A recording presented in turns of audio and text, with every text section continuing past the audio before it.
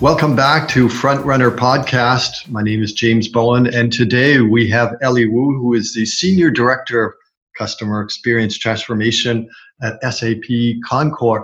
Ellie, welcome to the show.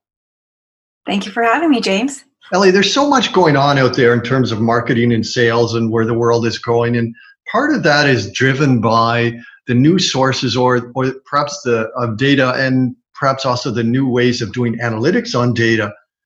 And from what I've seen is that we tend to have three different sources of data that we can rely on. We might have the traditional approach from marketing of doing customer surveys, focus groups, questionnaires to derive what it is that customers want prior to the development and the launch of a new product or service. So we do all of that work, and then we use that to not only design the marketing campaign, but as well as perhaps the product and service themselves. Another approach that we're seeing out there very much in the startup world is a learn as you do, or an evolutionary approach where we develop a piece of software, put it online, and then observe how it is people use it. Who is it that's willing to pay for what features, and then evolve the software. And by taking a look at who it is that's using it and who's willing to pay for it, we get an idea of customer segmentation. We understand that perhaps more people in this industry versus that industry are interested in it. And the third way of gathering data out there is from the Internet of Things. As we move into the Internet of Things world, and we can have this real kind of data source, so we can take a look at how people are using their toasters with the connection that the toaster might have to the internet. We might look at how many pieces of toast that they do, whether they use their toaster more in the morning. Perhaps they also use it in the evening, which tells us that they're using some kind of recipe that calls for toast.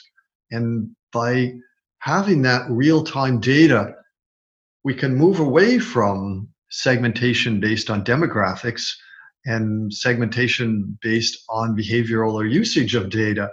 And from your perspective, Ellie, with those three kinds of different data gathering techniques, each one of them would perhaps use different analytical approaches to understand those different kinds of data. From your perspective out there at SAP Concur, what is it that you're seeing? Are there any issues with these current approaches? Yeah, so when we think about the different approaches, and what's interesting is I have my work that I do at SAP Concur. I also do community work, such as my involvement with TEDx Seattle, and you're speaking to a community of a larger swath of folks, not just necessarily tech, or whether it's startups that I'm seeing where they're running at different problems in different ways. And so kind of when you think about the question of, what's the best way to approach something, it could be any one of these three or a mixture of these three.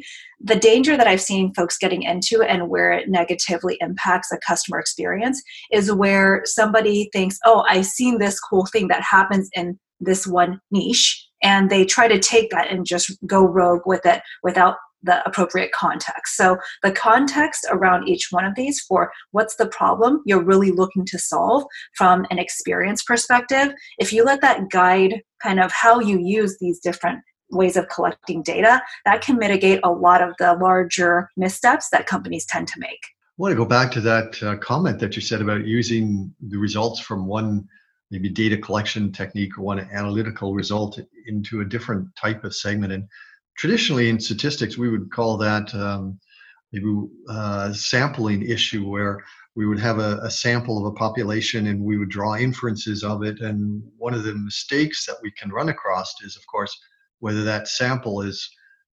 representative of another portion of the population or the population as a whole.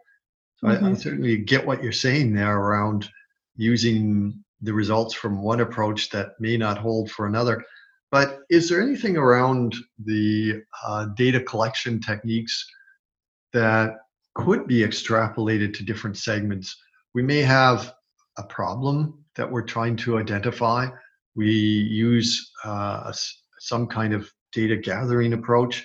Have you seen maybe attributes of the problem description or the the data gathering or the analytics approach, which are red flags and tell us that maybe we may misuse the results in if we're looking at another kind of sample? Yeah, so when we think about the data and how data has evolved, specifically from a what our customers expect from us perspective, it's because it used to be good enough to do segments, right? So we speak to things like the Learn As You Do, and you start looking at the segmentation of what people are doing and how they may be using your product or service a bit differently. And that leads to segmentation, or the other term a lot of folks may have heard are personas. Now, that was fine, I think, at one point, but what we're seeing now, because of how available and accessible data on each of us can be, the expectation is now no longer, can I fit into a persona? It's the expectation is now personalization, right? So that is something when we think about the data, it's not just what somebody's doing, but then also finding explanation for why they're doing that. Because what somebody is doing, for example, if I'm calling to, let's say, purchase some vitamins, right? It could be that I'm getting ready for flu season. Or it could also be that I have some larger medical issue that, maybe I need to be connected with another community or resources to learn more about what I need to prepare for. And so when we think about the actions people take, the explanation for why, that requires additional data, and for us to look at not just one point. So surveys can collect a certain amount of information, but there's that additional context for, we are now trying to service people who aren't always in the room with us when we are designing the solution. I get what you're saying with that why concept, that cause and effect. I can imagine someone going online to buy, let's say, child's toys, and are they buying it for themselves? Are they buying it for one of their own offspring? Are they Right. buying it for a friend? Maybe some relative that now has a newborn or has adopted a child, and understanding why it is that they're buying would be quite interesting, because I can imagine if they're buying it for somebody who's not closely related to them, that's going to impact the choice of the toy, as well as the cost, as well as whether they're going to buy any follow-on toys. Yes. And, that's a great example, because I took my nieces to an American Girl store for tea time as a special treat. I'm still trying to figure out how to get off of this American Girls catalog, because I get this in the mail and it's something that I have to recycle, and I don't like to misuse paper, right? And so if they knew that about me, they would also know that this could be something that pushes me more away from the brand than brings me closer. Ah, yes. If you're just going there on a one-time experience, and for them to assume that you're now going to be a regular customer there can be somewhat annoying. Yes, and I think all of us have had different experience with that, where especially as we're going into the holidays, now it's you remember, oh, these are all the different catalogs I'm going to get because I bought somebody a gift from here once. Understanding as well, if we're looking at customer data, the retention rates, which you're alluding to there, of a customer, and understanding, because traditionally, if we looked at retention rates, we would make an assumption that somebody may not be buying from us as frequently as they used to or they could, and that may be because they're moving to a different life segment, stage of their life cycle, or they're moving to a customer product. But as you're alluding to, there may be other reasons. It may be that they're simply doing a one-time or an infrequent purchase on behalf of others. So understanding the why behind it is a really cool idea. How do we do that, though? From what you're looking at, you're in charge of the customer experience transformation. How do we do that? How do we get to the why from the different kinds of data and analytics that we have? Is there new tools out there, or is there new directions in terms of data that we should be looking at? Yeah, so I think that we need to look at it in a couple of different facets, right? Technology is important, but too often, especially when you're in technology, you look to this technology to solve a problem. Where I think companies, if we take a step back and look at our competencies of how we're collecting the data before we start, implementing or automating and exacerbating some of the issues we may already have before we've got our competencies in line. Things like, what's the what is it that I'm trying to solve for? And am I collecting data for the sake of collecting data? Or have I already got a plan of what I'm going to do with my data? Am I trying to use this to predict a behavior? Am I trying to use this to personalize so that way my customers feel like I get what they're looking at and build that relationship in that way? Or is this something that I need to collect so that I can alert somebody within the ecosystem of our company based on the data that I'm seeing? Or is this something that I need my customer to see so that way it provides them additional value? So there's all these different ways to use the data. And companies need to have a holistic view of understanding how do we work with our customers to get this data so that it doesn't feel like each team is just tapping into the customer as a data resource, because that's going to annoy our customers as well, right? If we're getting all these different surveys from all these different areas from the same company sometimes, it can feel like, are you trying to do this to my benefit, or is it really like what's in it for you? And we have to always remember that the companies that win, we focus on what's in it for the customer, right? Even the folks who disrupt the technology, yes, that was important, but it was really solving a problem or understanding that experience that really disrupted, right? So if we think about what Apple did to the CD, it's because they realized we don't really care about the physical CD. It's that experience or that moment. Like, I just want to have that song to play on that drive, or that song gives me a specific feeling and I'm connecting with that experience, not the product and not necessarily the technology, but getting to solve that problem more easily and quickly in that way than any other way. Ellie, one of the arguments that I've heard for collecting all possible data is twofold. One is that customers evolve over time as they go through their life. They have different interests at different points in their life. And perhaps as one need is satisfied, they move on to something else. The other one is that the company itself needs to evolve its products and services. And therefore, the argument is sometimes that we should collect as much data as we can because we may use it later, we may need it later. But at this point in time, since we don't know exactly what we might need later, well, we should collect everything. And based on what you're saying is that we really should be taking an inverse look at that and focus more on what the customer's experience is. But correct me if I'm wrong, that seems to be more focused, as you say, on the moment. How do we balance that long-term view that the data might give us and the rationale for collecting everything versus the customer experience side? Yeah, so I think that it's more of how you do something, right? Not necessarily always what you're doing, but how you're doing. It may matter just as much, if not more, right? And that goes for so many things, even when you have to tell somebody no. So when we think about the data that you're collecting, what's the trade-off, right? And is that juice worth the squeeze? So yes, there may be a million things that you could collect, but let's just think about it from a perspective of, I don't think you have to sacrifice experience for data collection. And even though it's not a positive example, but think about what Google and Facebook have done and as far as collecting massive amounts of data on all of us without making any of us feel like we are being tapped constantly for the data. They do it in a way that's, a little bit kind of below the surface, right? So when you think about it from that perspective, but doing it in a way that doesn't hurt your relationship or trust with your customers and helping them understand what we're doing with the data, I think there's a way to navigate that. So if they understand this is what you're doing with my data and this is why you're asking me for this information now, that has to be built on a certain level of trust, throughout your engagement with the customer. Otherwise, if you just keep coming back to collect more and more data, that's why we see, rates for surveys dropping, right? That's why you may see people not really being engaged with you if you say, who wants to participate in a focus group? So that's a balance I think you need to take and make sure that it's worth it and worth your customer's time. How do we create that trust with the customer? I certainly see how that would be very beneficial in that as the customer's needs evolve and the company can go along with them and ask for data that's applicable at that point in their decision making or their life cycle.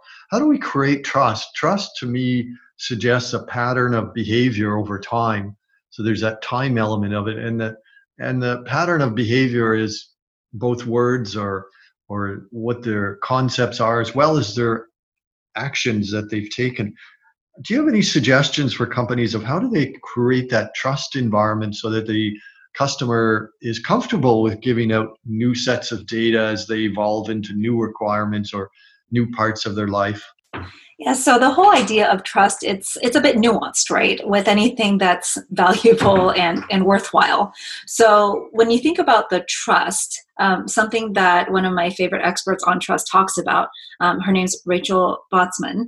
And when you think about that whole focus of trust, it's somebody trusts you to do something. It's not a blanket trust, right? And so when you break down things like, say, Amazon, Facebook, and Tesla. And if you look at these as brands and you ask people, who do you trust, right? They may look at the brand as something very specific. And then if you look at their leadership, then let's say Amazon, for example, and Jeff Bezos, somebody may trust Jeff Bezos less than they would trust Amazon as a brand.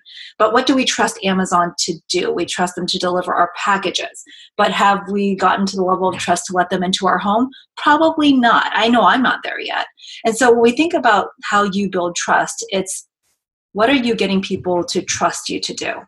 And beyond that, how do you get them to take leaps with you? Because that's ultimately what you're asking people to do is come with me into a space that's not familiar or known for you, and you're trusting me to help you navigate that. And so from a technology perspective, our customers come to us to make sure that we are helping them stay on the cutting edge of solving problems, right? That we're able to look at this in a way that they haven't thought about it before. And going back to Amazon as, an example, we trust them because they helped us find a way where we don't have to go from store to store looking for something, and they helped us find a way where we don't even have to stand in line anymore, because we've all had those frustrating experiences where you finally found what you needed, and now you've got 10 registers open, and yet just 2 people running these registers. And so when you think about trust, it is earned really in each one of these moments, built up over time, and thinking about how often you need to tap into that, because when things don't go well, can your customers then trust you to fix it, to make it better, to help them through it? It's not that they trust you to be perfect, right? But can they trust you to be there? And part of that, of course, is issue resolution. If there's an issue that needs to be resolved, whether the company, the organization responds quickly and in a satisfactory way. In traditional marketing, it's often been said that when an issue arises, it's an opportunity for the company to move a person's expectation. So when an issue arises, they have a certain level of expectation of the company. They're maybe going into an anxiety phase of how this issue is going to be resolved. And that's an opportunity for a company to actually move the customer to a higher level of satisfaction. And pretty much everyone has probably had experiences in that direction with some of those well-known companies of something that didn't go well, but it was resolved in a way that turned out so that the individual felt they actually got a better situation. They actually were in a better position after the issue arose. For example, Amazon delivers the wrong package, and they maybe allow the person to keep the product as well as ship the new correct version of the product and no additional cost. Right. Or if we even think about Costco, I've seen people bring ridiculous things back to Costco, like half-eaten cakes, and Costco takes it, right? But that's also part of the relationship and trust they built with their customers. I'll have to remember that next time I have some cake. Yeah, you should definitely take a look. That whole idea of people watching, if you're able to take a look at what's in the return line, that can be pretty insightful. Wow, I didn't realize they would do that. Yeah, I wonder where the cutoff point is. Is half the cake, 3/4, 2/3? If I just come back with one piece, all kinds of thoughts. Well, back in the day when I was working at Nordstrom, the way that they trained and the expectations that they set for employees was, it's your job to make the customer happy, right? And of course, I always go back to it has to be nuanced, right? Within reason, but certain organizations, this is what they stake their brand on. So it would be if you ever make a customer unhappy, you have to justify that. But as long as the customer's happy, you're okay as an employee, right? And so that was kind of the expectations they set. And when we think about the overall experience and these attitudes people have about these brands, it really is based on the behaviors of the employees, right? And what's the perception that the behaviors and the attitudes around all of this driving the customer's experience? And I love that you brought up the point about expectations, because even the idea of expectations, it's something we need to work with our teams to understand. Setting expectations isn't enough, right? And when we think about the data and all of those other pieces, how does that help maybe raise some of the potential implicit expectations or the questions we need to ask our customers, so that we're not just telling them, here, we're setting the expectation and that's all I need to do, but also taking that next step to try to understand what are some of your implicit expectations, right? Because when somebody asks you to try to understand more about where you're coming from or more about what you're trying to solve for, that's where relationships and trust can be built. That's an interesting perspective on the expectations around the data collection. I would, as a customer, I would expect that if somebody comes to me and asks for my experience or my behavioral usage of a product or service, that they're going to use that information to provide something better, maybe something better at the same price or something that's more attuned to what it is I want, rather than just simply as an opportunity to sell more. So that it's an interesting connection between data collection and a setting Right. of expectations. Yeah, and a good way that that could be used, for example, if let's say I was Target and there was somebody that wanted to return a box of diapers, and it was past a return date. But I also noticed, based on their buying trends, right, that they probably have a newborn baby at home and they might not even know what day it is, right? And so extending that understanding, think about how far that could go from a customer loyalty perspective if you were to say, look, I see, is this for your new baby?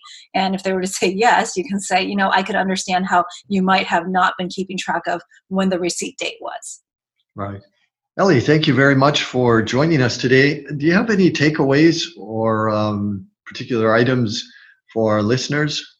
Yeah, I would say that I'm very encouraged by this fascination that a lot of folks are developing around customers, right? We hear customer first, customer focused, customer centric.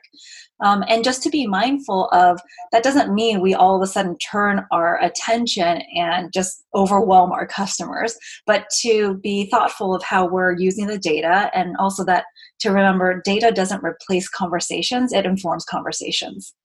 Cool takeaway, data and conversations. Hi, thank you very much for joining us today, Ellie, on Frontrunner Podcast. Thank you, James.